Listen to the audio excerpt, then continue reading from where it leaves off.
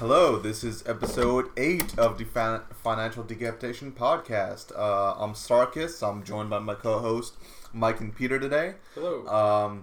So this is, to my co-host's amazement, the first episode of 2020. Swear we had one, but you know. Yeah, I thought we had one in January, but yeah. Nah, it's been a minute, boys. Man, so much has happened. Yeah. I mean, to be totally fair, the last one was at the butt end of December, so it almost felt like January. Yeah, But, I mean, January already had a lot happen, so I guess that's why it felt more recent. But that's good for us because that means we have a lot to talk about. Yeah, a lot has happened since. Why don't we introduce the wine and cheese today? Oh, yes. We got 3 different kinds of cheese, starting off with, it's a 20-month aged dry Gouda. Sorry, not dry, smoked Gouda. Then we have like a Irish Dubliner, but the Irish Dubliner classically is like a dry cheese. These are like soft, gooey, spreadable cheese wedges. And the last one is a classically like original Reggiano Parmigiano, which is, good, dry, crumbly cheese. And then we got Merlot to pair with this. It's Morfader. I'm not actually sure how to pronounce it, but it's a Romanian wine. Yeah. And we, of course, accompany that with classic cars, crackers, and these Ritz Crisp and Thins, which are a lie. They say they're original, but their original are flavored creamy onion and sea salt. I feel like you guys can hear the gurgling of the wine. The glug, glug, glug. That was very close to the mic. That's fine. I'll take half of what you're pouring. This way they know we're not lying here. Yeah, you know what? It's ASMR. That's all the rage, Oh, God. Okay. Yeah, totally. Let's rub the cheese against the mic and, snap a cracker. I feel like there's no, very little vanilla versions of those. I feel like ASMR is more of an erotic thing now. I don't doubt it, and I don't want to get into that. That stuff freaks me out, man. I don't know. It's weird. I prefer the Bon Appetit ASMR video. They did it. Was pretty great. Oh, God. Okay. Yes. They did one? Well. Well, anyways, cheers to the first podcast of 2020, I guess. Yes. Cheers. Ooh, alright. Alright, so, if you guys don't mind, I want to start off with 2 ideas combined. One is an investing idea that Mike mentioned to me earlier, and the other one is basically implementing that idea. The idea is with options trading. So, to quickly explain to those who don't really know what options are or how to trade them, options are contracts which allow you to buy or sell a stock at a certain price. So there's 2 different kinds of options. There's calls and there's puts. Call means that if you own the contract at X price and the stock goes up, you can exercise your options to buy that stock at a given price. 100 shares. Times 100 shares. Puts are the opposite. If you buy a put option at a certain price and the stock goes down, the put guarantees that you can sell that option times 100 for that exact price, meaning you can sell it for higher than it's worth. So if you own a call, you want the stock to go up. If you own a put, you want the stock to go down. Now, implementing this idea is interesting news that I heard recently, where Microsoft and Amazon are feuding, and they've been feuding since November about a giant government contract worth $10 billion. Basically, it's the cloud service program to the Pentagon known as JEDI. Wow, that's the freaking coolest name, man. Joint Enterprise Defense Infrastructure. Worth $10 billion, and other companies that are also interested in it include, Google, IBM, Oracle. And basically what happened was Amazon was supposed to be awarded the contract, and there was some article published where they were claiming that Trump favored Amazon, and then through some form of investigation that I didn't understand, Trump decided to move the contract over to Microsoft, and they were awarded the contract, and they were supposed to have services go live yesterday, actually, which is February 14th. But Amazon filed a claim with the Court of Federal Claims, which ultimately halted the program one day before it was meant to go live. It's a huge contract, and it's kind of like a big deal. Now, the implementation of the strategy is buy options on both ends, because this is really big news. It's a big deal. So you buy options above, you buy a call below the strike, and a call above the strike, or a put below the strike. And when you're saying above and below the strike, you mean on the line? Because strike is the price that you're buying the contract at. What do you mean, like you're buying like on the line? No, just like above the line and below the line, because... Oh, okay. Well, that's what I'm asking. You were saying above the strike and below the strike. Yeah, both. You buy both. No, but you're talking about on the line, though. Strike is the price that you're buying any contract at. Yeah. So if you're doing above the strike, I don't know which strike you're talking. Sorry. I'm saying that's why it's like, are you talking about the line? Like out of the money and in the money. So the term used for options is in the money means that you're green. Out of the money means you're in the negative and you want it to go towards your direction to break even or make some money. So in this case, you would buy both in the money and out of the money, meaning above the stock price and below the stock price.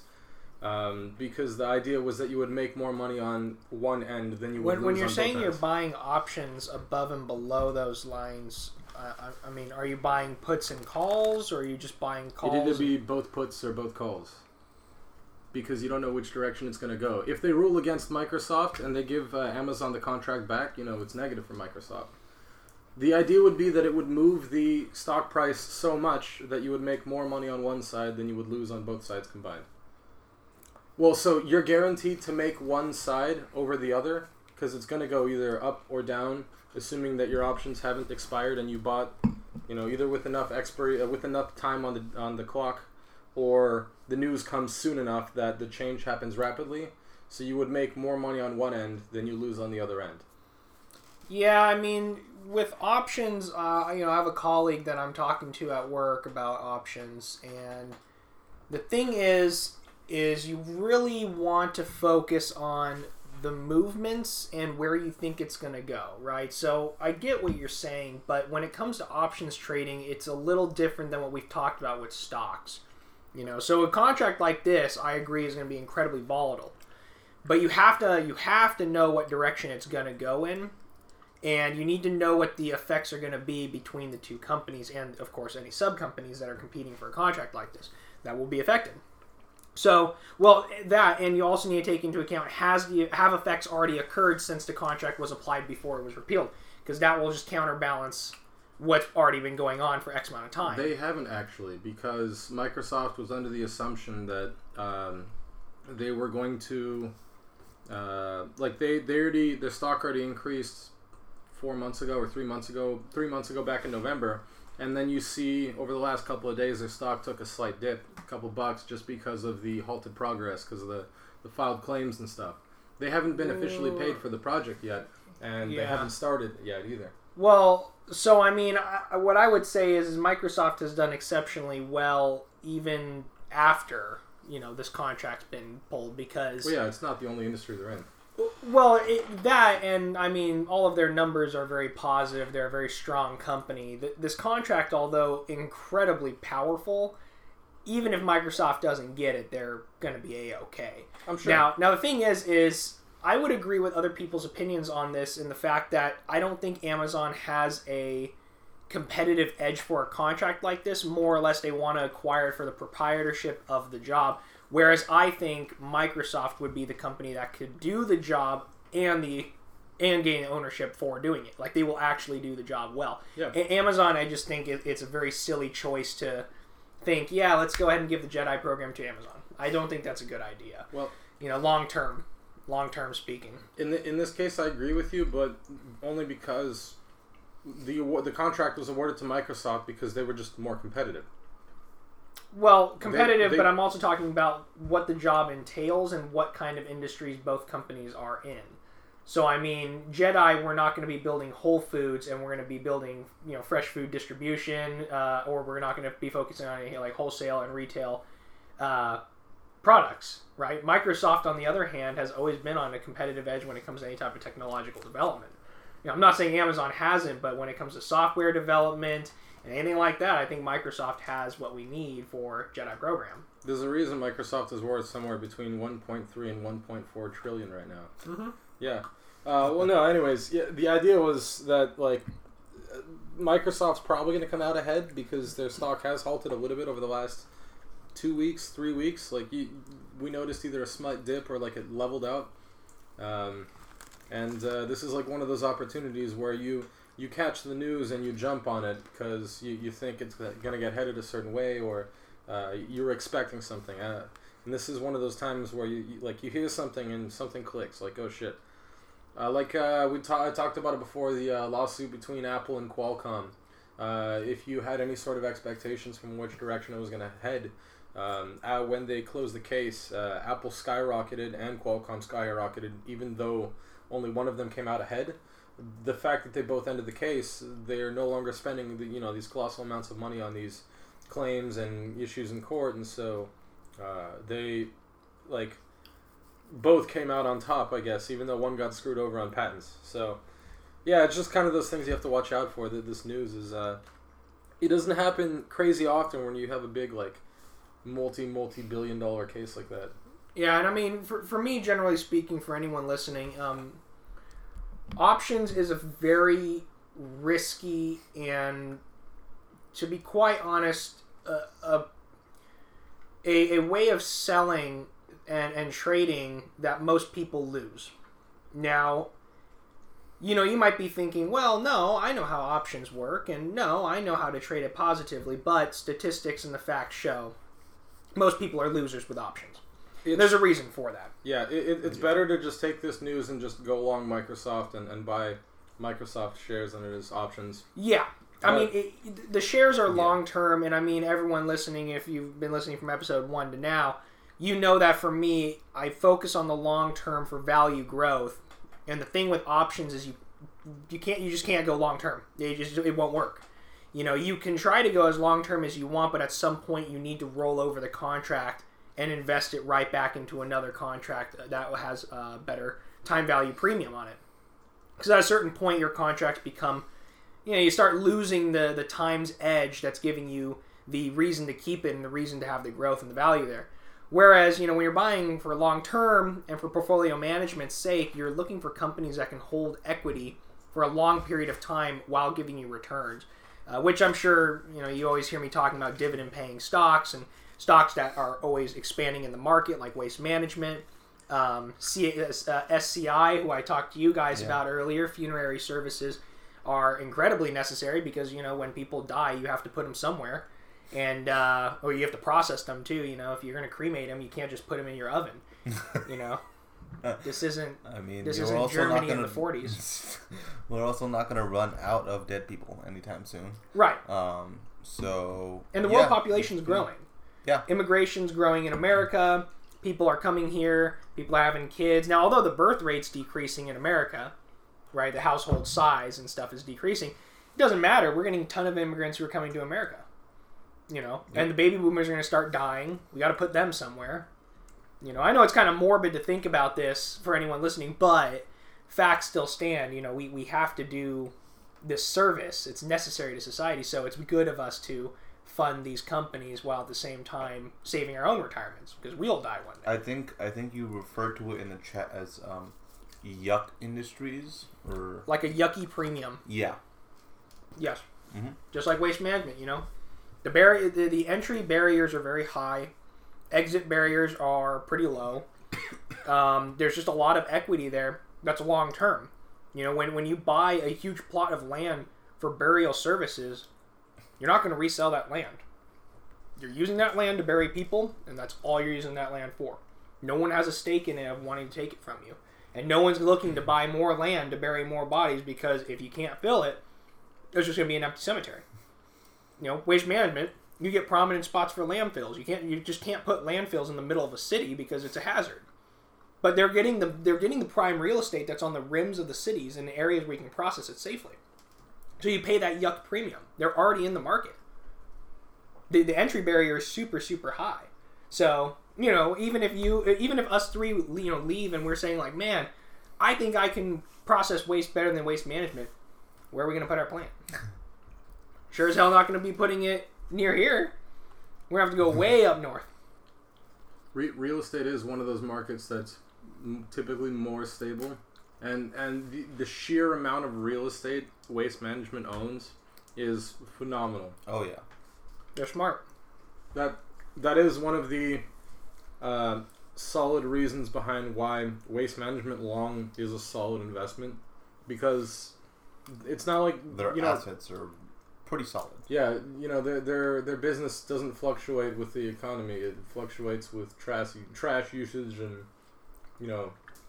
expenses and just like general business economics and that we're sort of irrelevant because everyone uses trash, and so it doesn't matter.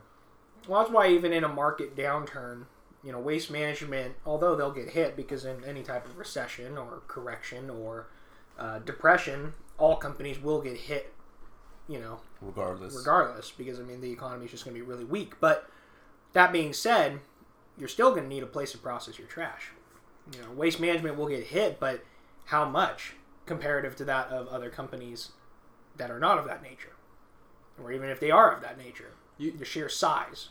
In the case of an economic downturn, if the value of the dollar loses value faster than the value of Waste Management losing value, even if they do, it means you're making money, because Waste Management is outpacing the economy. So if everyone's losing money and Waste Management just does a little bit better, you're good there. You're at least above the average. You're in the green, at least compared to everyone else in the economy. Yeah, and now if the economy tanks, then everyone is screwed, and that's a different story. But I'm just talking about waves going up and down a little bit here and there. Yeah, Waste Management has been up for the past several months, and they've had some down points, but month to month they're looking very good. Definitely, I just can't stop talking about Waste Management. Everyone knows that. Dude, the graph of the lifetime of their company just looks like amazing. The Stairway to Heaven kind of thing. Yeah, it's consistent. They've never really had a period of massive downturn or massive upside. It's just been a very consistent slope.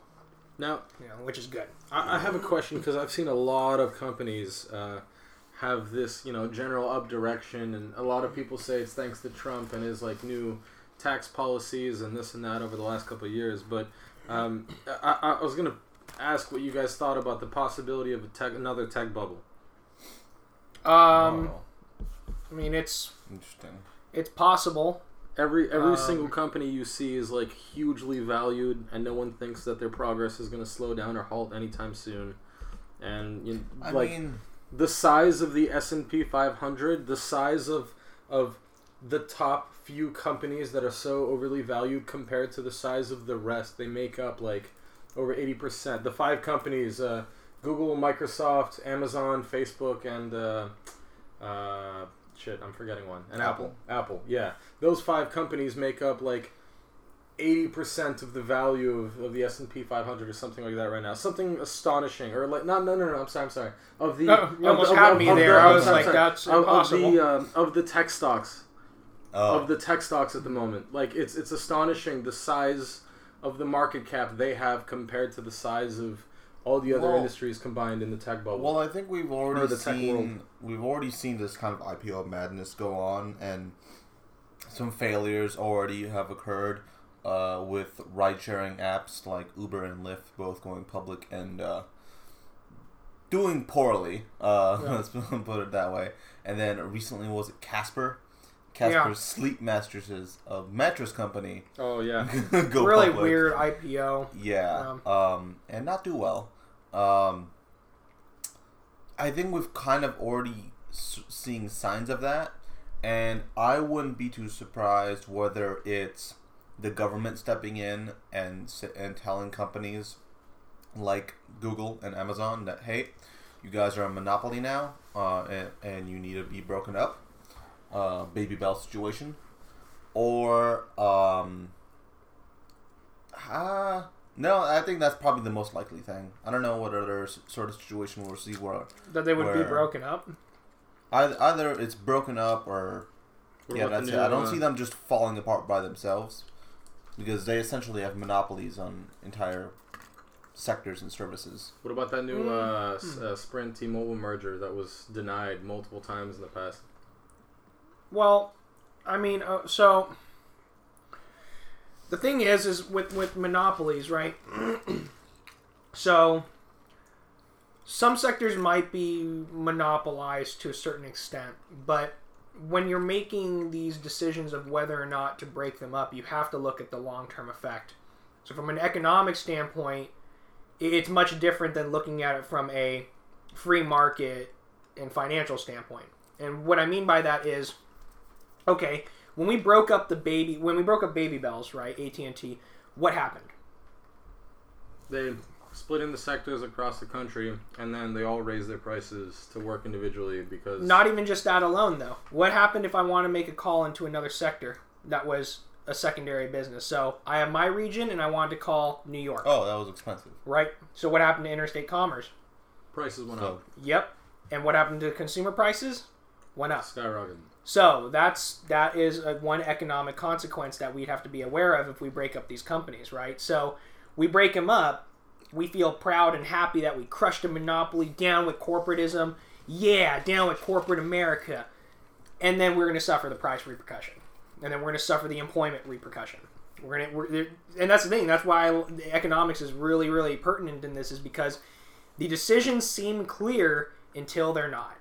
You know, until we realize long-term consequence could outweigh the short-term benefit we're looking at now. So, that being said, these companies that are monopolizing sectors, or we see them starting to monopolize, in a merger between T-Mobile and Sprint, definitely is concerning, because, I mean, they're going to be incredibly competitive now against, you know, larger companies, and I mean, who knows? We can see a complete shift in the telecommunications sector. But that being said, you know, we have to look at the long-term benefit and the long-term cost. And it's really hard to say if all these are leading to a bubble. Because if investors feel like the price that's being traded at now is the price that they're willing to pay, you know, I'm not sure if we're just funding into an artificial growth.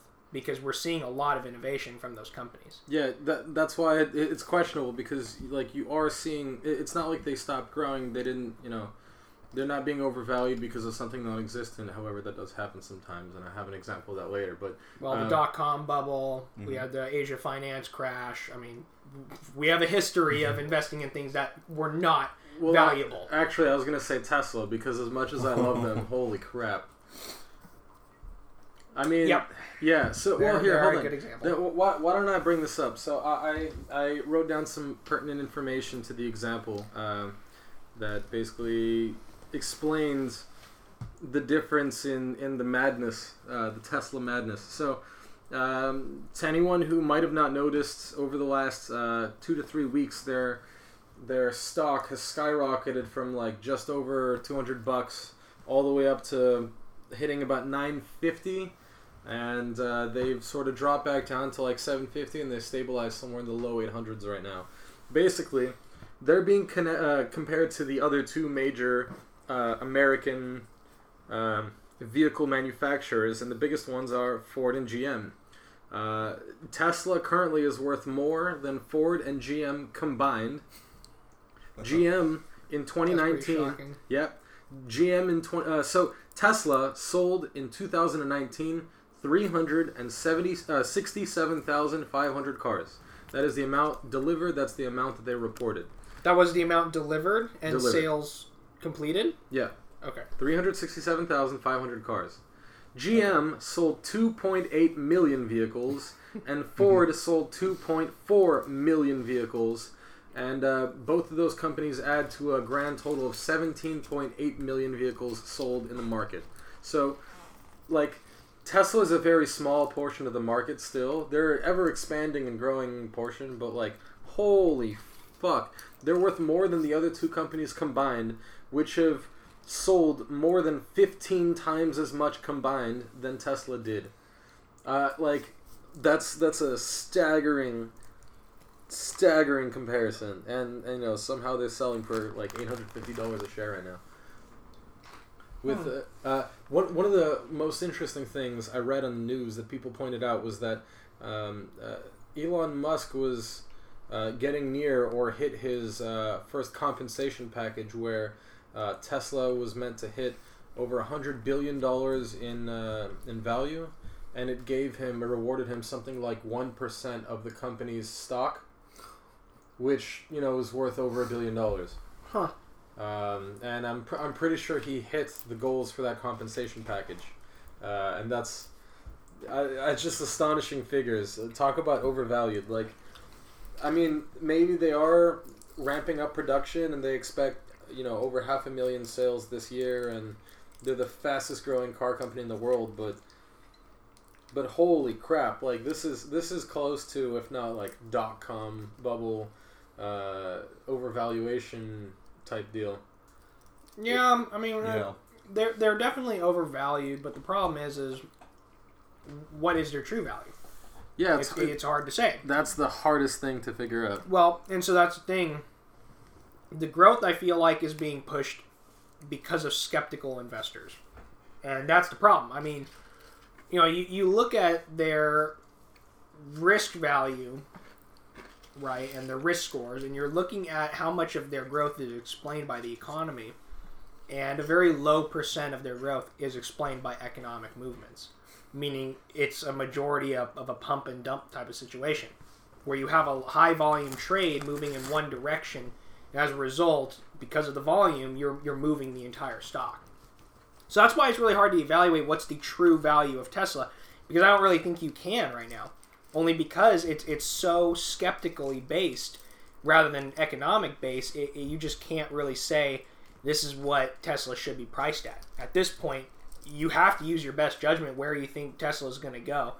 And if I were to guess, and I mean I've been fairly accurate with a lot of my estimates, I would say Tesla's probably going to start moving down to like the 500, 400 region, unless some news comes out that drives them forward. Like, for example, the Cybertruck somehow outsells, I don't know, like another competitor or completely. Like another gigafactory in China or something. Sure. Yep.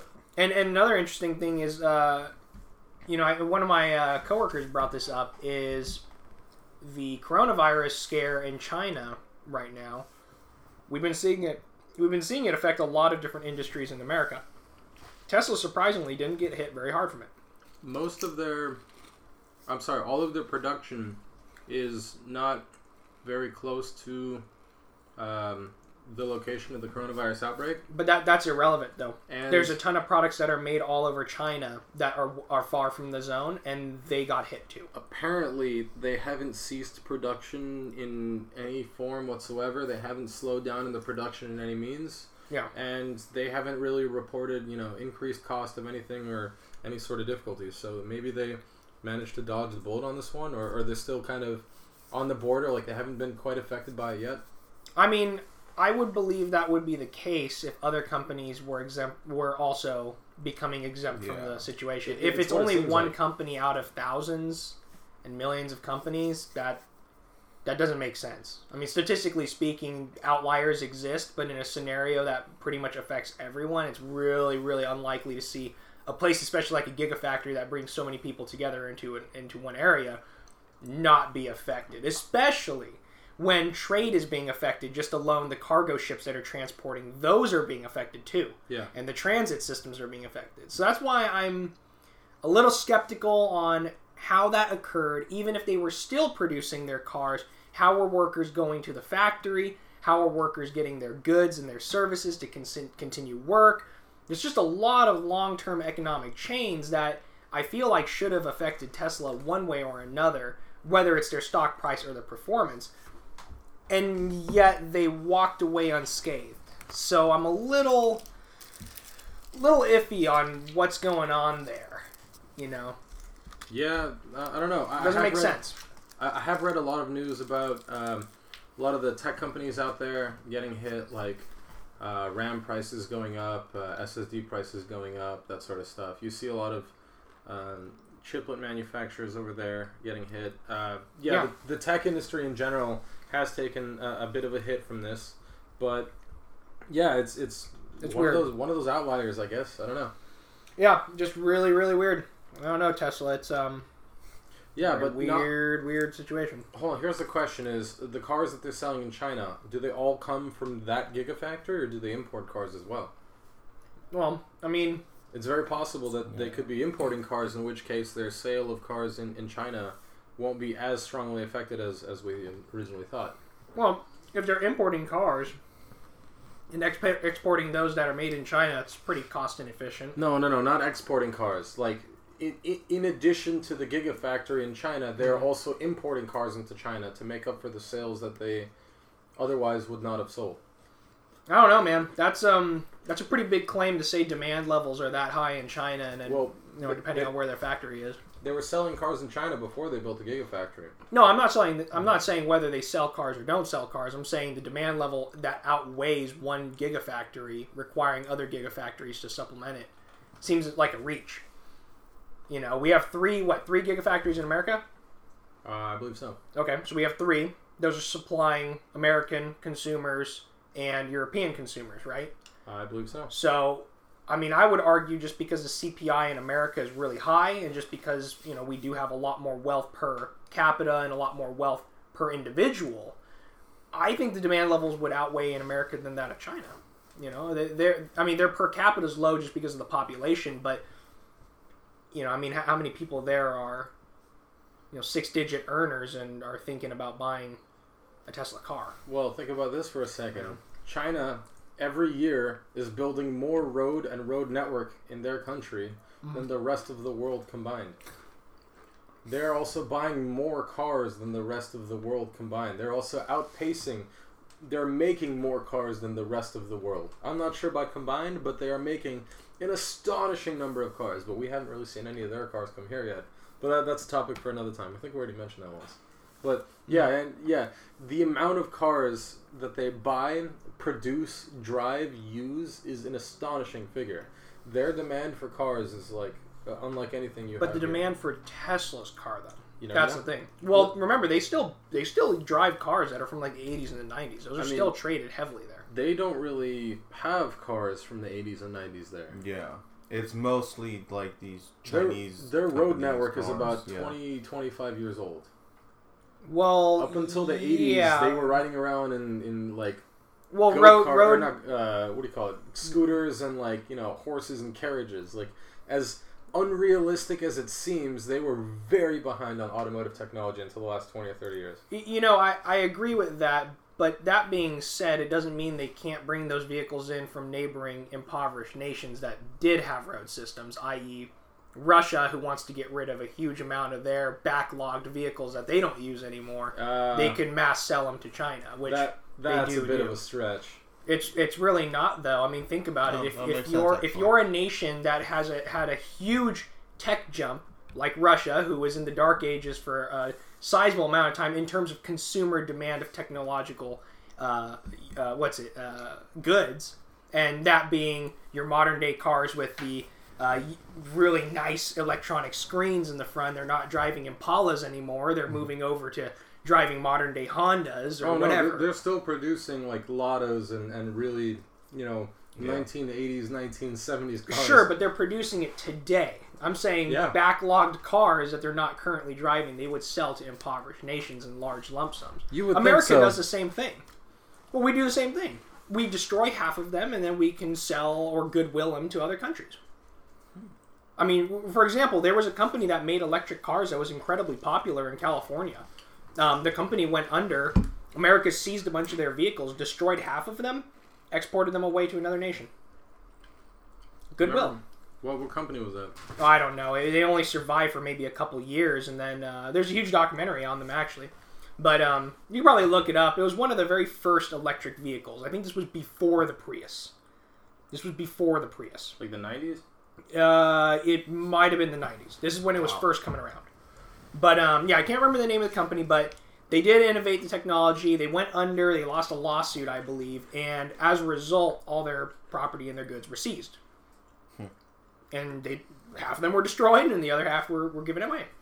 Yeah. I mean, it makes sense. You know, if you're a poor country that now has enough capital for their consumers to acquire vehicles, rather than producing it yourself at first, you want to acquire it.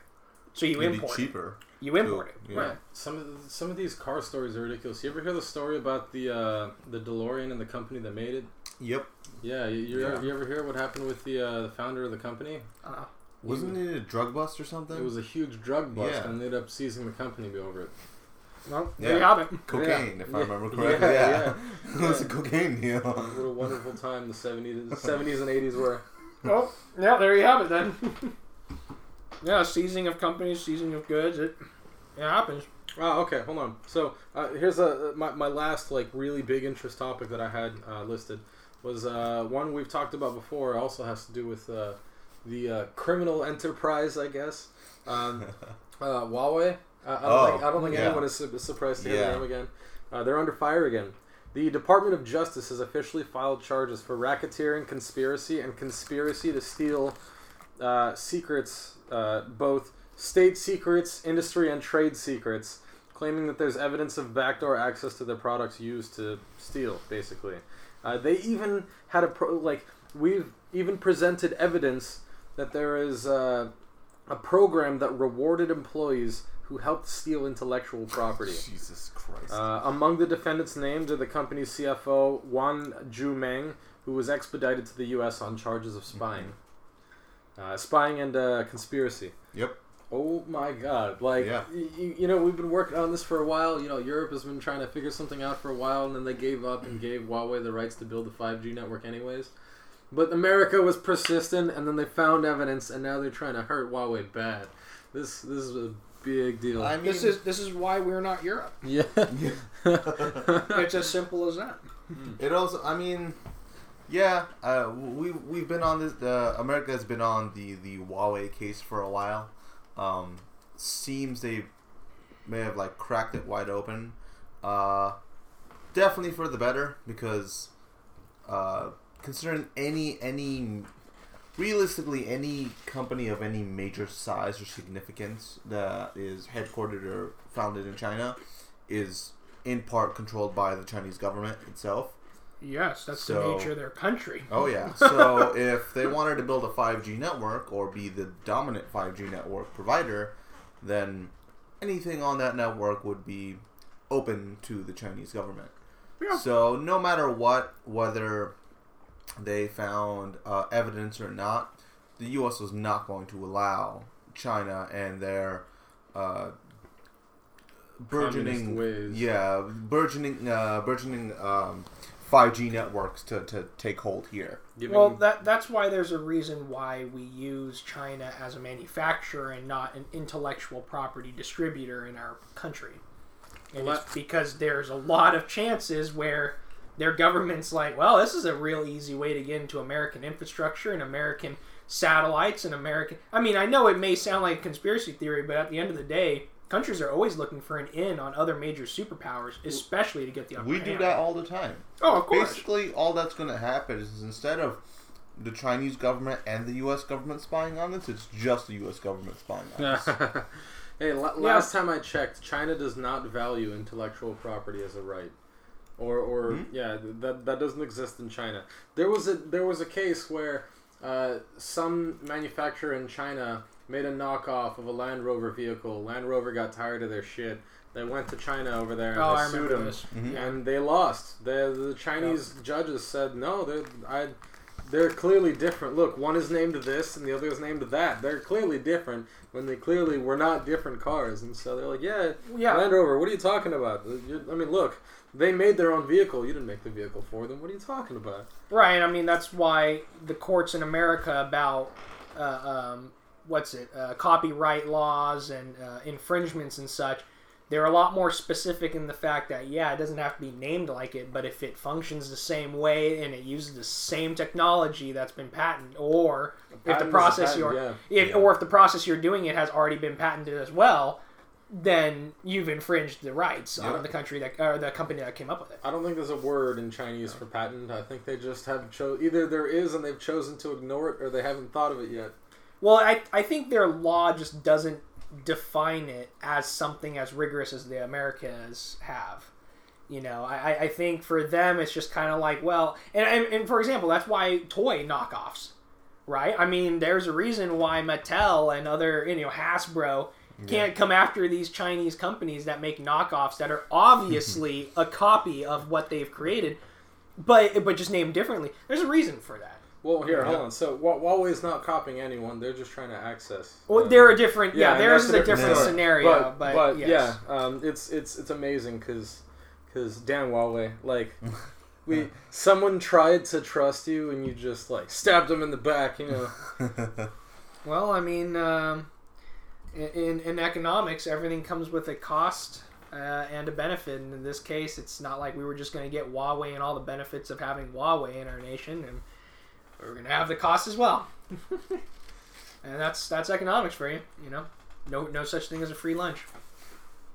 Got to pay something. Now, also, since we last talked, another stock that's also had not quite of an explosive growth as Tesla is actually Beyond Meat has bounced back. They're trading at almost, I believe it was 118, 120 at this point, which is a, considering they were selling for about, I want to say 85 since we last talked. When they were getting, when the market was going through a correction, Yep. they got hit the hardest. And I think it's because people started realizing they may have been a tad bit overvalued. 75, 77. Okay. Currently, they're trading at 117. That's a pretty solid recovery. Yep. Yeah. You know, they've come out with a lot of new types of meat substitutes. Like, Oh, yeah. they started coming out with like types of sausage and Yeah. And they're working on bacon. they're working on bacon. They're working on chicken. They're working on a few different things. There's a lot of people on YouTube now posting about the The environmental impact. environmental impact that they're helping to reduce greenhouse gases and emissions, because cows and farming and, you know, slaughterhouses and stuff aren't very friendly neither to the environment nor to the animals, and most people don't necessarily think about it. They just eat meat and kind of move on. You know, I'm one of those people, but they're bringing to light a lot of these crazy topics, and you're starting to see people are kind of taking this into consideration. I believe I saw the same videos as you did. I mean, we have a video now of, I think it's like trending on YouTube, of Bill Gates eating a Beyond Meat product. Oh yeah, with Mark Rober, was it? Yeah. Yeah. And when you really think about the economics of it, the amount of money and time is spent on growing meat, beef. Mm-hmm. It's quite costly. Yeah. Oh yeah. Not only to the environment, but just financially. So if we could produce a product like, you know, substitute meat products like Beyond Meat or Impossible Meat or Impossible Foods, for a fraction of the cost, at the same amount of calories, nutrients, I mean, we could have we could see some really exciting stuff. You know what? I am quite happy that the future, that like if we do have to give up meat, at least it doesn't taste bad. It tastes great. You know, it's really freaking similar. We had a taste test on here. Yeah, it was great. Honestly, it was great. It just tastes like a well-spiced, mixed up, cooked meat of some sort. It was great. And, you know, if I have to change to save the world with the rest of everyone else, I don't mind it so much. Yeah, I mean, you know, but here comes me as the devil's advocate, right? Where's the free lunch? There is no free lunch. Costs the same. We've identified the financial cost, right? But I mean, there's going to be other underlying costs. I mean, listen, it's they have R&D that they have to pay for, and so it's. But I'm not talking about financial though. I'm talking about, so, for example, there are some journals that are coming out right now from medical institutes questioning fake meat. Oh, right. Yeah, I read something about that too. A lot of them are a little concerned about, okay, yes, this is a good product, and yes, this product it can be used as a supplement to a diet, but not a substitute. But as a substitute, what are the health repercussions? Oh yeah. So playing as a devil's advocate, right now, assuming this is not a trend, assuming it's going to be culturally accepted, and holding those two things as constant, what long-term consequences could we face from something like this? I have a question. We don't know. We need to do studies. Well, so that's the thing. That's why I think the value right now is fantastic. The product's fantastic, but I think that looming concern is where it's going to keep it at bar until we find out those. Let me argue both sides here. On your side, I have read those articles as well. No.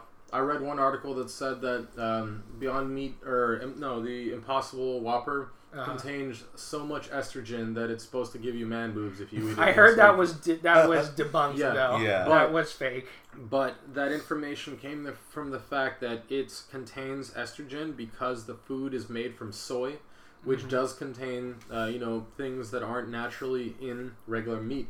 Eating a lot of soy will have some sort of impact on you. Right. Now, so like it's debunked, but it was information that came from somewhere. Now, Right. fighting both sides. On one side, the food is really good. On the other side, it might not be the best for you. You have to figure out who's posting the articles on both sides. The people that say that it's really good for you, are they being paid by Impossible and Beyond, or vice versa? The other ones, are they being paid by the meat industry? Like, who's funding their research? Exactly. Who's funding the scientists? Yeah. Are they completely unbiased and unrelated? In which case, we can listen to them, see what they have to say. I mean, most things will be biased.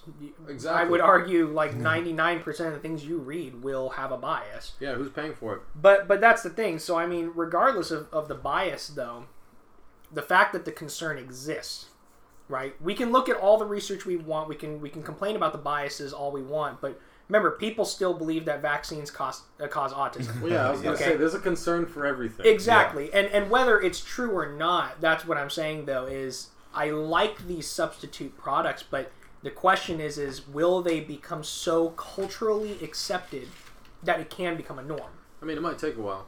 I don't think it would happen at all, though. Because, for example, the trending diet of veganism is coming down to a decrease.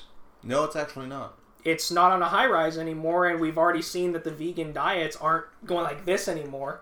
We found that people are going like this. So you've hit a lot of people. To the viewers who can't see, growing vegan pretty well. I'm not talking about vegetarianism. I'm talking about veganism. Vegetarianism's growing. Veganism. That's what I'm talking about. To the viewers who can't see, Mike, when he said like this and not like this. Oh, yeah. Yeah. I'm sorry. Yeah. It's maybe a little convenient. Yeah, sorry about that. I'm talking about like the beginning of a bell curve and you're hitting the plateau. So where you would hit like a mean on a normally distributed statistical graph. That's where I see veganism. Vegetarianism, I think, is going up. And the reason for that is because there's people who still eat fish, and there's still people who are eating, like a pescatarian diet. But I don't think veganism is still on that upwards trend. I hear a lot about it, but I don't know. I've been hearing a lot more about it now, especially because of the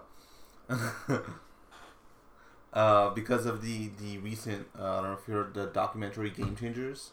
I've not heard of that. It's about athletes who are either vegan or vegetarian. I believe it was vegan mostly. Vegan athletes and the possible health benefits of having like a non-meat or animal-based diet. And it's actually pretty interesting. Even like people, famous athletes like Lewis Hamilton, the famous F1 driver, or Arnold Schwarzenegger, I believe, also is a vegan now. Is at this point either a vegan or vegetarian. Okay, vegetarian sounds more believable. Only because I know a lot of athletes still want to consume some sort of protein. I mean, natural protein. Well, right. Not and natural, I say meat like protein. Right, and when I say a lot, I'm not saying like 99%, but there's a lot of athletes out there who see natural diets, omnivoric diets. That's true, but there's also studies of meat causing inflammation, and inflammation is exactly what you want to avoid when you're an athlete because it reduces recovery times. Nate Diaz is another non-meat eater. He's a famous UFC fighter. So there may actually be an argument, maybe not a no-meat diet, but a reduced meat diet.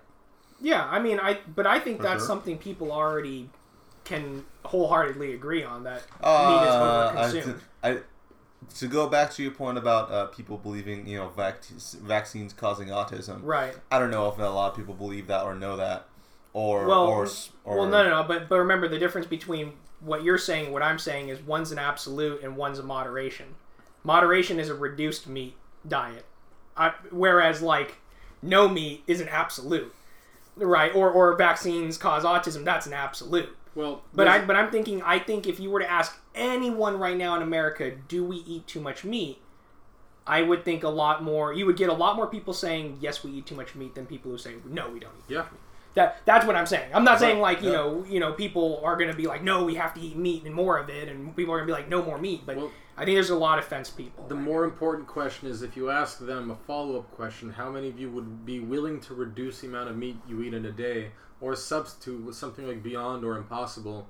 Your number would differ significantly because although 9 out of 10 people say yeah, we eat too much meat, you won't get 9 out of 10 people saying, yeah, I should eat less meat. Right, but that's the difference between the two questions is one is an analysis of the society and the other is an analysis of yourself's behavior. Yeah. Well, that's where Beyond Meat and Impossible Foods would come in because traditionally the answer to that question is, well, what would I eat instead? Mm-hmm. Because there weren't really any sort of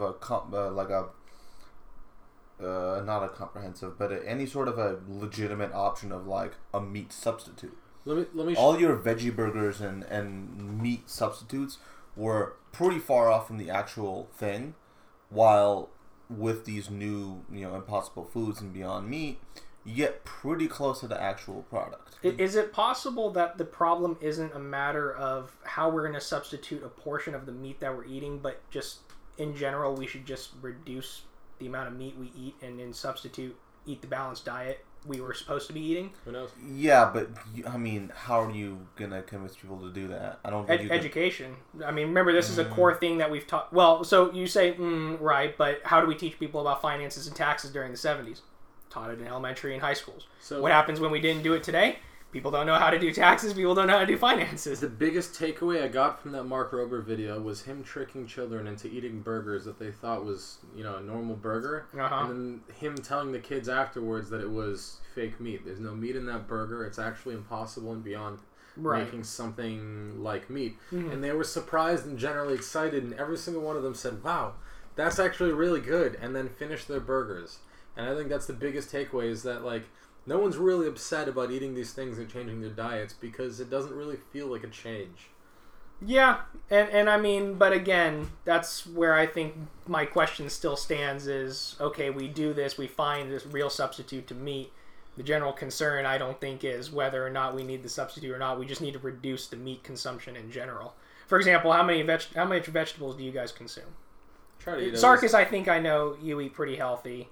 Only because you're losing weight and stuff. And you eat small portions. I eat small portions. I try to eat at least a salad a day or include veggies in most of my meals. Now, would you say... I used to not eat so healthy, and it's a different story right now. Would you say a lot of Americans eat that diet? Definitely no. There's a lot of fat people, and I'm a fat guy, but there's a lot of people way fatter than me. And I've lost a ton of weight, but I haven't hit my ideal weight yet, and so I'm still continuously changing my diet over time. And right now I might be eating cheese and wine, but this isn't my everyday meal, and I think that most of America eats rather poorly. Yeah. Most people that I know eat just straight up meat and cheese, and that's about it. So then to bring this to a full circle, right? Everything I've said, everything you guys were saying, let's bring it to a full circle now, right? If people transform their diets to naturally lower the amount of meat we're intaking to the normal amount we're supposed to, and instead replace our diet to the normal amount of vegetables and carbohydrates and other types of goods we're supposed to be consuming, would we require the substitute in general because we would not be producing as much meat anymore? Right? We're bringing it to full circle now. Yes. Right? Because society doesn't intend on producing less meat. But we're not. Remember, I'm holding all things constant here, Peter. We can't change We can't change the constants. The constants are if everyone did that, would we need the substitute? Assuming population doesn't change, right? Because we're making the X variable constant. We're looking at the Y now, right? We can't change X. It would still exist, yeah. It would exist, but would the demand for it wouldn't be as high, no. Right. Well, so then that's where I'm saying I don't think you would have that much more of a cost. That's why I'm making the assertion that if we were to educate people on having the balanced diet as generations move forward, we're going to see the replacement need and the general consumption of meat go down. Meaning the concern about cattle farms and all these poultry farms go down because naturally those farms will have to stop production. Quantity demanded will decrease. True. Right? Mm-hmm. But now comes the question of, will that actually happen? Right. And I mean... and then that becomes muddy. Right, so... Your plan requires that someone who doesn't want to pay for the industry have to pay for educating the industry, people about the industry. Like, you basically want the government to reform the education system to teach about your diet in elementary school and middle school, right? Which costs a lot of money and extra time. That they does it though? When have we done this in history? Let's think back. What do you mean? When have we taught nutrition classes and basic dietary and household care and that type of stuff? When did we do this? Let's think back. I can't recall a time. Even further than that, dude. We've been doing it. We've been doing it institutionally during the 1800s, teaching kids how to be a caretaker. You know, take care of your home, a homemaker, right? Basic diet. What happened to the your basic cooking classes? Home ec, yeah. Home ec, which everyone had to take during the 70s. Everyone had to take during the 60s. What happened to those classes that taught people this is how you make spaghetti? Yeah, and this is how... Right.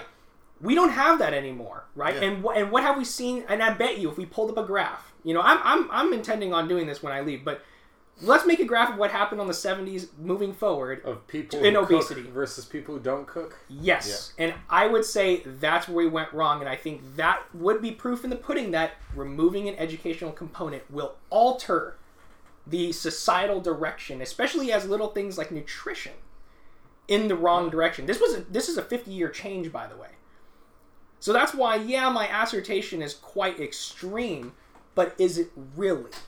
The consequence is extreme, but is the solution extreme? You're going to have to convince not the American public, but the American lawmakers to somehow enact new educational reform on diets, which most people seem to learn on their own outside of school. Yeah. And whether or not that's a good thing or not, it seems like a difficult task to... It is also, you have to fight against all the lobbying groups and special interest groups that have a stake in those industries that don't want the educational system to change. Well, so then why don't we fix it from the core, right? You don't like how the government is, right? No. You don't like how the government is, right? So vote. Yeah, so vote. I mean, everything we're saying right now is a problem because people don't vote for the right people to go into government to fix things. You know what? Right? You reminded me of the funniest thing I've seen in the last week or two is Michael Bloomberg, presidential candidate, went around on Instagram contacting influencers. Like, I saw this. Yes. And oh my paying god. them. I cannot believe. And paying them to post things about him and memes. Like one of the ones he said was, "Hey, you should start one of those challenges again, but instead of dancing, people can go and vote for me, and I'll pay you to go and make this a challenge." God. There was another one where he contacted someone and say, "Hey, I'll pay you to say that Michael Bloomberg has a big dick, and then to make a t-shirt and sell it for profit. You keep 100% of the profit. I'm just going to pay you to go and do it." And the guy responded with saying, well, do you have a big dick? I can't sell lies. And Michael Bloomberg said, "I'm Jewish and a billionaire. What do you think?" And he said, "Yeah, you're right. No one with a big dick would ever work hard enough to become a billionaire." And then he took Michael Bloomberg's money and then started selling a shirt that says Michael Bloomberg has a small dick. Oh my god. I know. I actually follow one of the influencers / meme pages that he hired. White People Humor. Oh yeah. Wow, he hired really? a lot of people. Yeah, oh my God. A lot of people. He contacted and paid a Journey Media, who, if you've heard of Journey Media before, the page Fuck Jerry. Yeah, from Fuck Jerry. If you might have heard that one before because it's pretty popular, but you might have also heard its connection to something else called Fire Festival. Giant fraud where they were hired by the people behind Fire Festival to promote it and sell it. And then Journey Media went out and paid for a documentary that didn't paint them in the worst light so they can spin the narrative in their direction. Yeah, that Journey Media. Sounds like the 2008 scenario, except minus the media coverage. Yeah. Michael Bloomberg is on one. Either this Yeah. is like the most genius campaign for presidency I've ever seen to get the young people to memes. go out and vote, Oh my hiring God. influencers and meme pages to post about him, or this is the dumbest waste of money I've ever seen, and I'm not sure which it is. I mean, you can argue that our current president basically shitposted his way to the top. He kind of did, yeah. Yeah. Well, I mean, so here's the thing. Why is this no surprise? I'd say both. Well, first off, what's the commonality between Trump and Bloomberg? Both are millionaires. Both are businessmen, right? What do we do best? Billionaires. Or billionaires. Billionaires. Billionaires. Not We'll just put millionaires. million plus heirs. Okay. They're the up 1% there. of the 1%. Right now, in business, Sarkis, right? You try to find your comparative advantage, and you try to really hone in on it Yep. and create it to become your absolute advantage. Now, here's the thing. That's why I think those two are the only ones who have been using Twitter as a shitpost guide and using memes to allude to the younger voters, because I think there's a lot of old hacks that don't understand how to reach out to the younger generations. But as businessmen, you naturally have to have that cutting edge, like, look, I have to adapt to today or I can't win. Dude, I think it's amazing. And that's why, dude, Bernie is winning right now, right? Yeah. But is he like really inspiring the flame of the hearts of the young people using our own social media? No, he's doing it by deluding the younger generation into thinking, don't worry, guys, there's plenty of free lunches. You don't have to pay shit except all your income, and I will make sure you get everything you need. He inspired the young voters by talking about weed, but that was about it, really. Weed and, Right. like, free everything, but, like, nothing is free. Everything has to come from somewhere. Someone's got to pay for it. And now with Yang out of the game, Yeah. there is pretty much... the race is pretty much between two socialists now. And that's it. Pete, I can't pronounce his last name. Buttigieg or whatever his name. Or something. I can't wait for him to get out of the race, so I don't need to look at his name anymore. But and then there's I don't. he's a even know socialist. much. He's pretty much preaching the same thing as Bernie. I think he might be a tad bit less extreme, but I don't think you can get less extreme than socialism. Where the hell did Biden and Warren fall off? I feel like they were front runners now. They're old not hacks. even No, they're old hacks. They're not even in the top 3. Anyone who has like those Warren signs out right now or Biden signs are deluding themselves into thinking those two old hacks have a chance, because Biden is just a weird creep, and I think we can cycle him out really easy. I don't even think he had a chance. He's also just I think age is catching up with him a lot. People forgot to take the stickers off their cars from 4 to 8 years ago. Yeah, still having the Biden stickers, Hillary stickers. It's like, well, you guys might want to start chipping those off, because that ain't happening. Get over it. And Warren, the only reason I don't think Warren is, well, okay, frankly, it's not that I don't think she's not going to stay on the ballot, is merely because her politics right now are, they really encourage a lot of youth to back her, but that's about it. You don't really have a lot of middle-aged people who are like, yeah, Warren's fantastic. You have a lot of them just kind of like, well, Warren's saying some things I agree with, but I guess Bernie sounds really better. Or a lot of them could have even been going towards Yang, because we did have a good amount of people going towards Yang, just not a lot of outcome. Honestly, I couldn't imagine any world where someone thought Bernie was better. I don't see any of his policies making sense in any way, and I don't see any of his... And yet he's leading. You say this, and yet he's leading. His most baffling one, which the more I think about it, the more it makes me scratch my head, is the net worth ceiling. I don't know if you... I heard about that. Yeah, where if you have a certain amount of money every year, you have to pay a percentage of it as taxes in every single year, which doesn't make a lot of sense, because when I think about that, okay, if you're a billionaire, you're Jeff Bezos, right? Mm-hmm. Most of your money is probably going to be in Amazon stock, right? Right. It's not going to be liquid cash. Right. So if you're required to pay this amount of money every single year because you just have that much money as your net worth, then you're forced to sell off your own company. No? Oh, I see what you're saying. Because you would liquidate your stocks. You would be forced to liquidate your own stocks, which would lower your own stock prices, which would also loosen your control of, your own company. Yeah, and would sabotage your own company. See, trying to make sense of anything Sanders have said. Just it's you can't. If you're an economist or if you're in any type of business structure or not business structure, sorry, like business education or background, I'm pretty sure when you're listening to Sanders speak, it's like looking at someone just smash their face into a wall and you're like, whoa, dude, like, he's definitely not going to do that again. That looked like it hurt. And he's going to do it twice as hard now. And you're like, what the hell? And the dude just keeps going. And that's exactly what I feel like I'm watching Bernie do. It's like having an aneurysm. It is. And this, okay, so, and just to give background to people, why we're talking about this is because this election primarily, is going to be one of the most shocking events to happen to the market.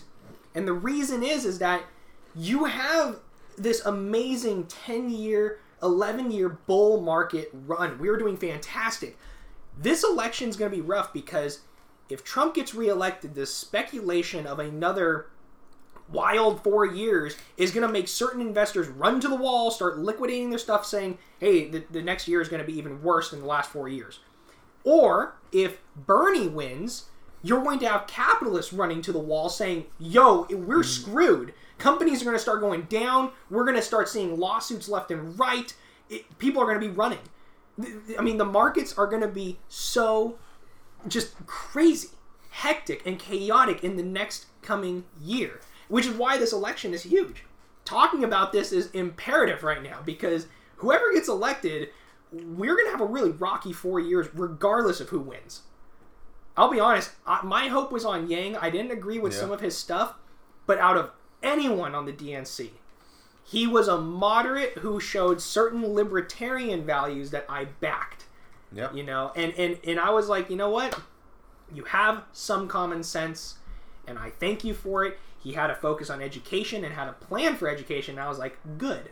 I like education. I want education to be funded. At least, primary and secondary, not advanced, but, elementary and high school. And it's just, it's very difficult to see what the markets are going to hold in this coming election just because we have a socialist and we have someone who's just crazy. Yang had a mutual understanding of the public that he intended on supporting, whereas most others are so one-sided that nothing they say really makes sense. So that was kind of a...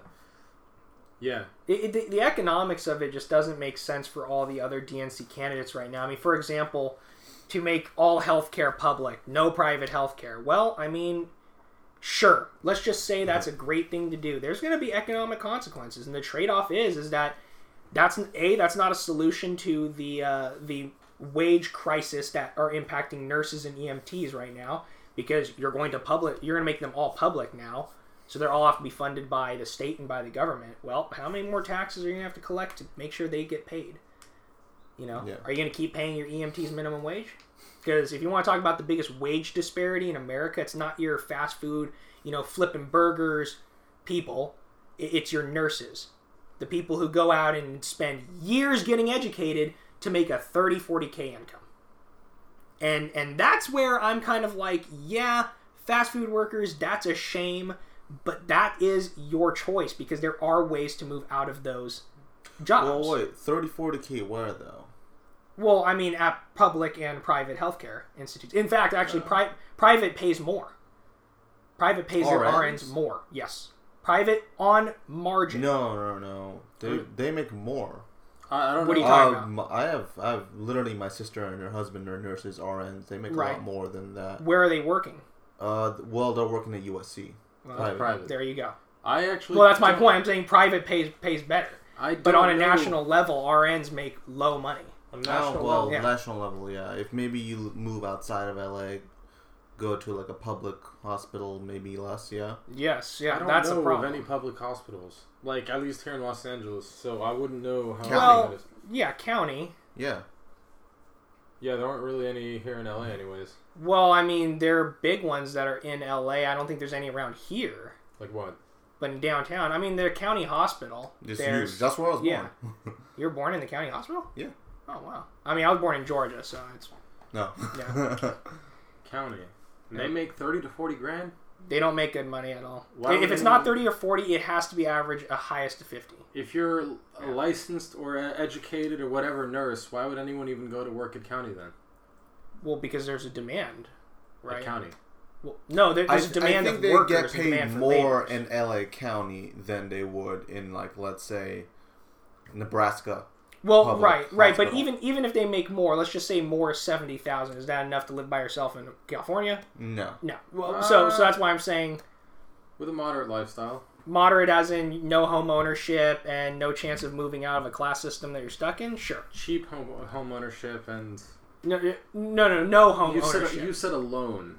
No, what? No, I said no home ownership. I didn't say anything about loan, but I said no home ownership. Yeah, I think cheap home ownership. You can buy an apartment or a condo or something for, you know... I know, but that's not owner. I'm talking about, like, you buy a piece of land and you own a house.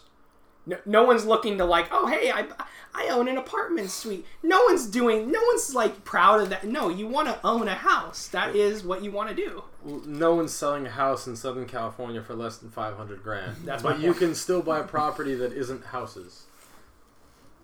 Peter, no one wants. You want somewhere to whatever. live. No, you want get to somewhere. live somewhere. You get somewhere to live. An apartment, a condo, something. I mean, but you're not going to buy an apartment. You can. I used to. We used to own it. We made a good amount of money off of it. I know, but my point is the low class people who become RNs. For example, Mount St. Mary's is a great school for people who come from low income neighborhoods and low end communities, who go to Mount St. Mary's. And I know you're shaking your head because a lot of them do work at strip clubs and stuff around the area. No, I'm not joking. I'm dead ass serious. I laugh, but I believe you. Oh, yeah, I'm dead ass serious. Yeah, they do. And not all of them. I'm not stereotyping, but I'm saying if you've been to some of the surrounding strip clubs, be careful you here. know. My sister went to Mount St. Mary's. Did she? Oh, there you have it. Be careful make your money. son. Yeah, you make money. But that's my point.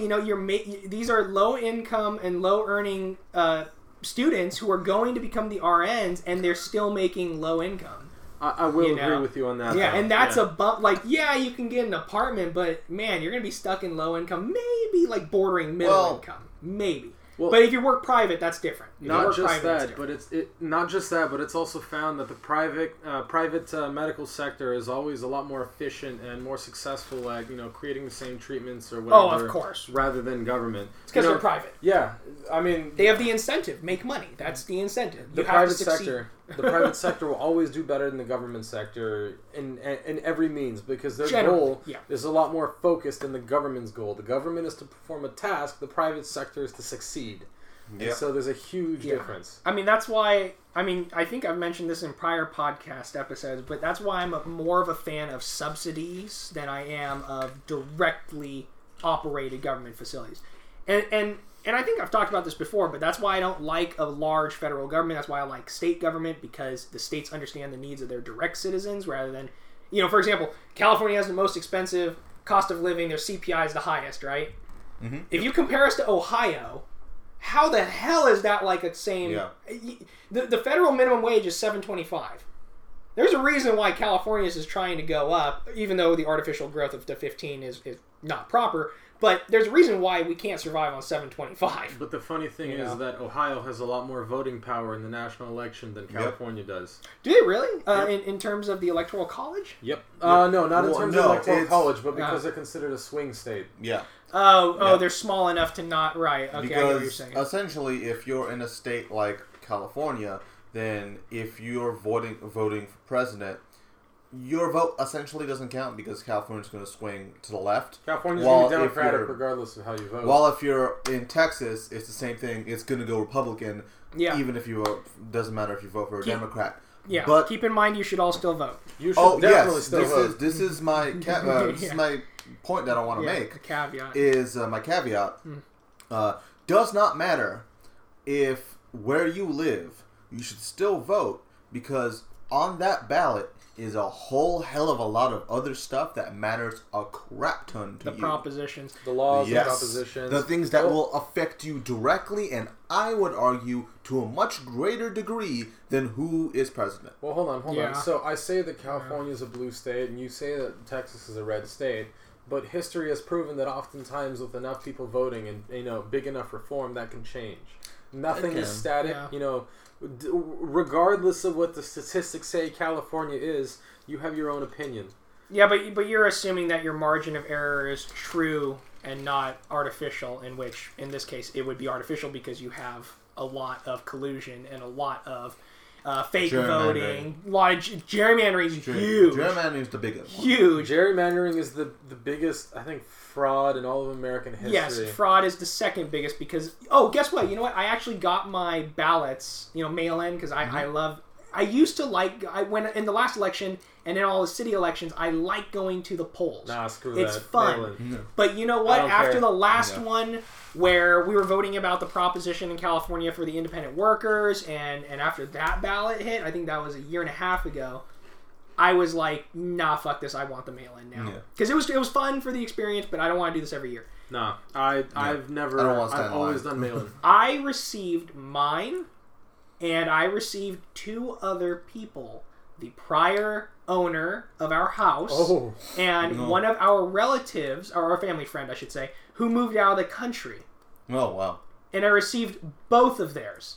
And keep in mind, their ballots are attached, so I can technically fill them in and mail them in because you can't verify a mail-in. And yeah, I have 3 votes right now. I just want to announce that. I'm not going to do it, so if anyone... I'm not doing it, but I'm just saying, hypothetically, I have 3 votes. That's interesting. Wow. Yeah. Listen, That's crazy. That is crazy. Personally, I'd always rather do a mail-in vote because there's no pressure of you having to hurry up and vote or whatever. There's no people saying, hey, vote one way or another way. You could take your time at home. You could look up all the propositions as you research. You can vote on things accordingly and, take your sweet time at home. Seriously, if you're going to vote on things, look it up. Decide what it is that you're actually voting on. There's a lot of really stupid things that get passed. There's a lot of really stupid things that get turned down for good reason.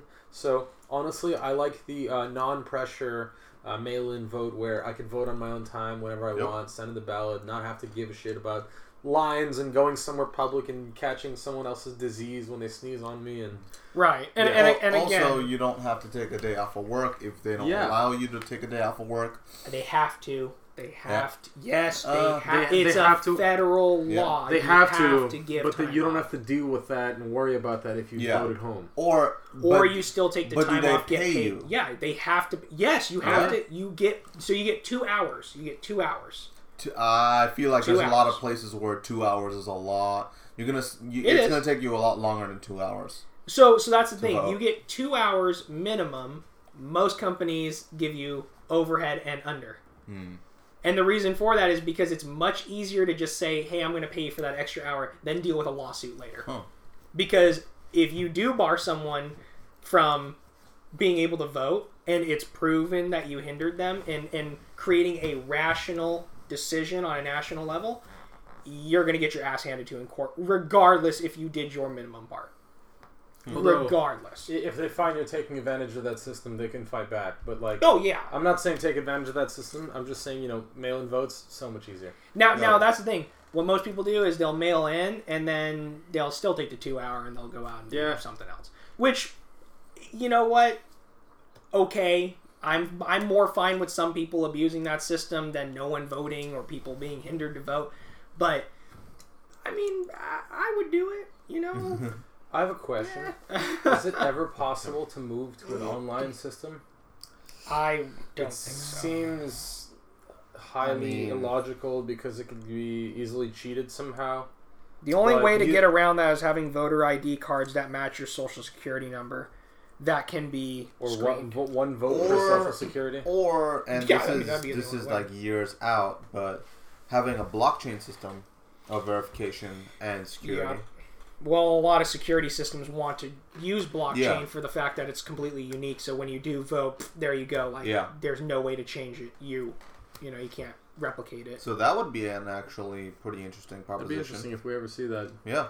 Hey, someone go start a company, make a blockchain technology on voting. I feel like I've seen some projects try to tackle that subject, actually voting using blockchain technology. Can't remember names though. It's an interesting idea. This is a little while ago. Yeah, it's a great technology. Yeah. Either way, go out and vote and make sure your voice is heard. It's a big deal. It matters. Your investments it makes a huge difference. Your Yeah. job, it makes a huge difference.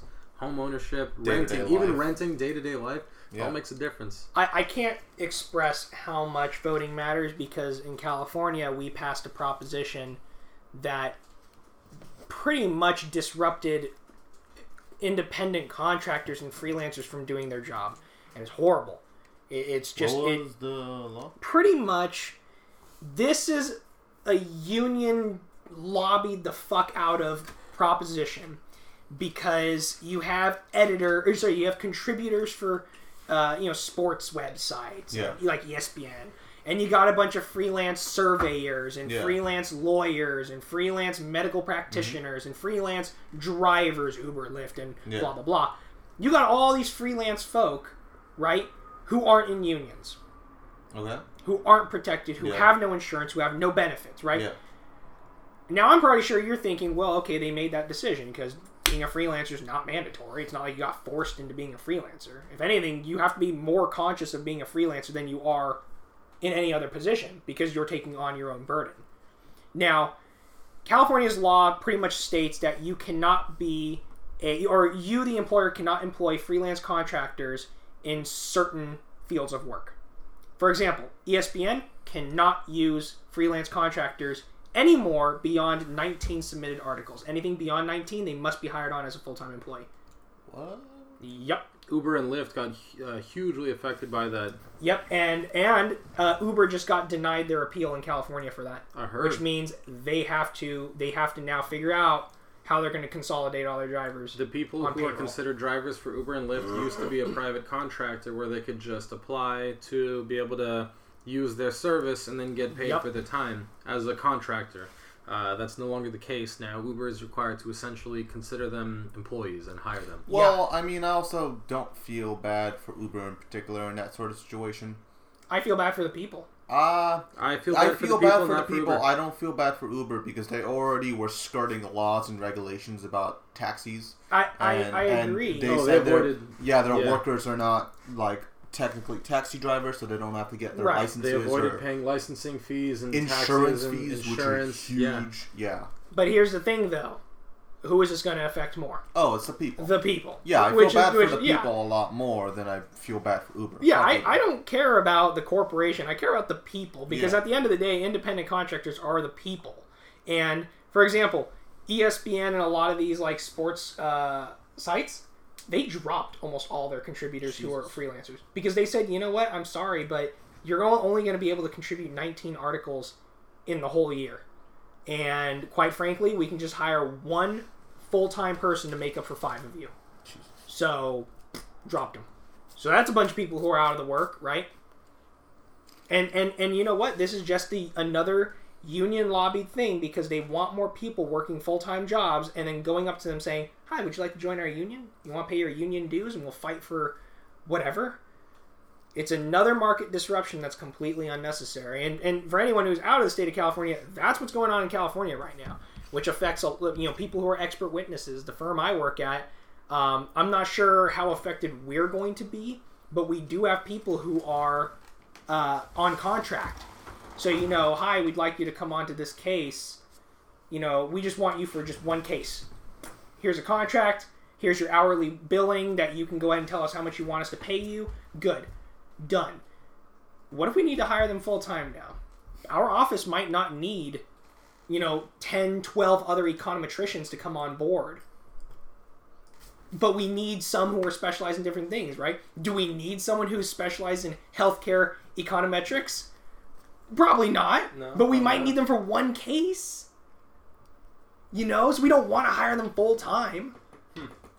That's why, this is why you vote, folks, because then you get your Gavin Newsoms who don't understand economics, and you get people in power who just don't understand that you have to look at the long-term effect. You want to hear another example of the ridiculous things California is doing right now? Have you heard of the recent travel bans of public officials traveling to other states over other states enacting laws about anti-LGBT stuff? Wait, like, what? Oh yeah. So there's other What is states that are like really Christian or don't necessarily care about Traditionalist, this, right. or Yeah. don't necessarily care about the morals of a lot of the people in California about the LGBT community. Sure. So California started banning their public officials from traveling to those states on business terms. With government officials, right? public officials, people that hold public office in California. Oh, okay. Yeah. Okay. Yeah. Huh. Now have a travel ban on traveling to those states for any business, public or private. Well, okay, hold on, but they can still travel there for personal reasons, right? Yeah, if you go Yeah. there for Oh, vacation okay. or Personal family. Okay, Like, for okay. instance, We're I think- good. I No might- infringement of your liberties, then. Well, We're good. Yeah. I don't know. That seems pretty ridiculous Yeah, to me. if it's for work and I don't give a shit. California's Yeah, but saying we can no private longer business. talk to another state because they're anti-gay. But that's fine if the people in power don't want to talk with them. As long as they're not infringing on business and private life, I could care less. Or I couldn't care less, is what I I should think say. one of the examples was South Carolina, or maybe it was another state in the East Coast that enacted some law where you were only allowed to go to the bathroom of the gender that you were born with. So if you were born a male, Okay. then you can only go to the male bathroom. If you're born a female, you can only go to the female bathroom. Sure. And there's some really serious repercussions if you don't follow that. So California instituted a ban. California instituted a travel ban for that state for that reason. Now none of our public officials can talk with that state, can do business with them, can create laws or figure out solutions, interstate commerce, none of that.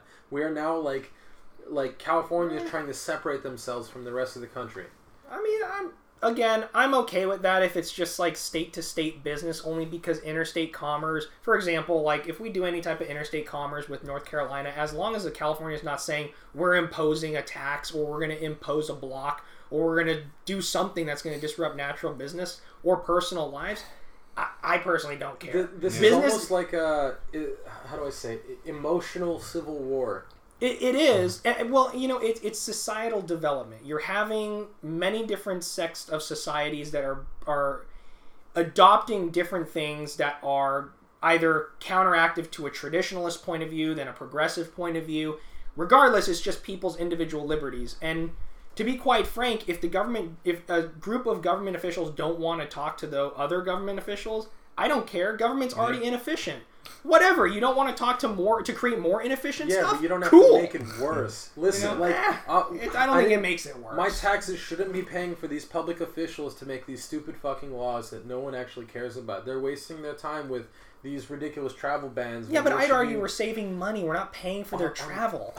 We're not paying for their travel. How much are you really saving? They probably waste more time enacting these pointless laws than it's more for like a political statement than it is an actual effect. It's more wasting time and resources than it is an actual Well, but that's effect. the thing. I don't think we're really wasting. So I'm just thinking about how much beyond of what we already pay is being wasted, and at the end of the day, it's not being wasted. They're just using it for a reason that's just to send a statement. Look, at the end of the day, no one really cares about these laws in one state or another. Do you really care? Is that big of a deal? I might not care, but the people living there might. And I this feel is the like thing. most people don't. I feel like it's the people who hold public office that make it a big deal. That I'm inclined to believe in. Yes, I believe that it is political officials that do tend to blow it out of proportion. But that being said... but that's because they want to get reelected. But that's what's going on here. That's what I'm talking about. I'm not saying that I'm offended every time a chick walks into my bathroom. I don't want that shit happening as much as you do. But, it's not so much that I don't care or that I do care. It's that everything is being blown out of proportion. And a lot of people are wasting a lot of time doing things that just don't matter. I mean, for me, I don't really care. I think that people shouldn't have their liberties infringed on in the first place, whether or not you are in those, or you identify as one of those members of that group. If you do, then, I mean, dude, you have as much liberties as I do, and I don't give a crap. The thing is I don't like it when politicians create laws that infringe on them, and then as a result, you're creating more inefficiencies. Well, yeah, because then people take sides, they argue with each other, and then you have a split of decisions. Right, because it shouldn't matter. I mean, for example, most businesses are now moving away from what's it called? I forget the name of it, but it's a restroom that I can't think of the name, but it's a bathroom that has multiple stalls.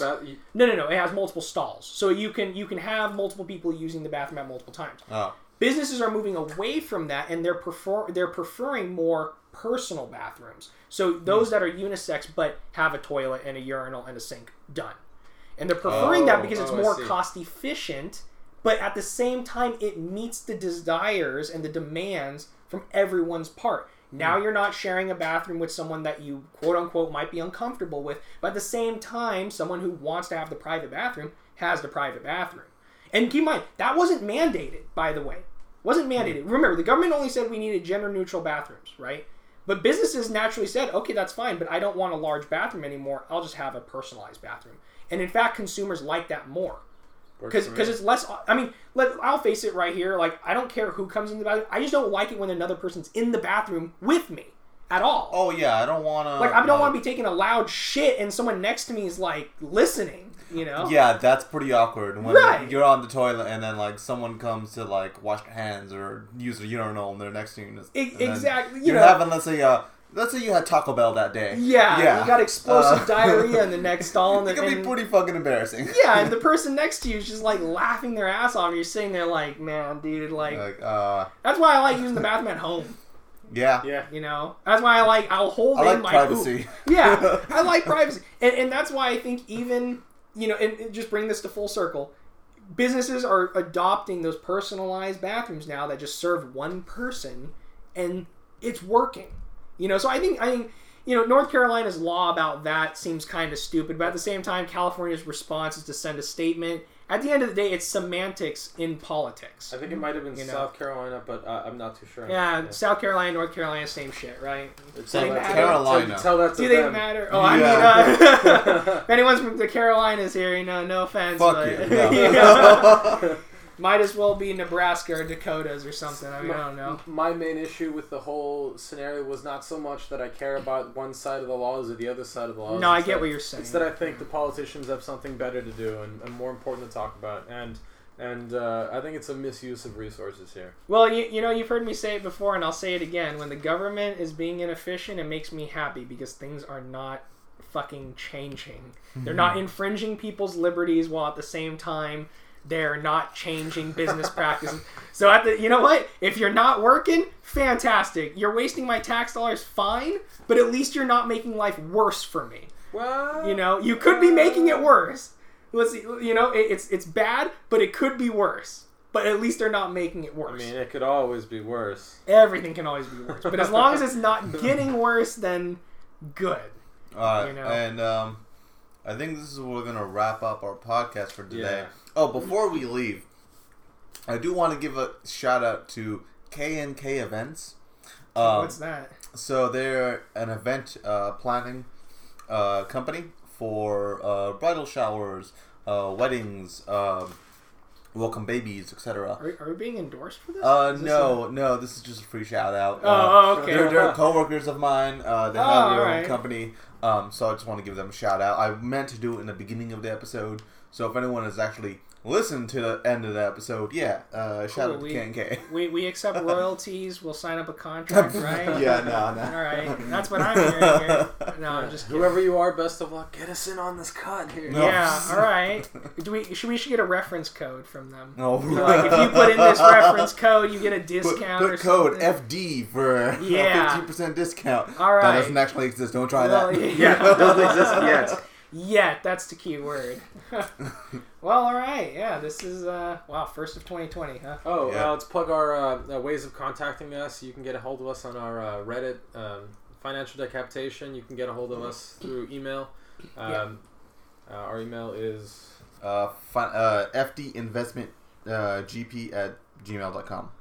And big thing, you know, I always talk about it, but education is really important. I'm a huge supporter of making sure that everyone listening is seeking that intellectual desire and the educational desire to learn. So, you know, if you have questions or if you have things that you want to comment on, please, you know, reach out. We want to talk about it. Yeah, if you have topics, ideas you want to talk about, any articles you thought were interesting, anything you want to discuss, post it on our Reddit, send us an email, any questions, comments, all the like. Suggestions for wine and cheese, go ahead, take those too. Oh yeah. Yeah, that would be actually widely appreciated. Yeah. Oh yeah. Like I just have a list of different wines and cheeses. Yeah, we do run out of ideas, so that actually would be very helpful. All right. Well, that's it. That's a wrap. Take care, guys. All right. Yeah. Bye Thank you bye. for listening. Bye bye. Oh my god. Oh jeez, my balls.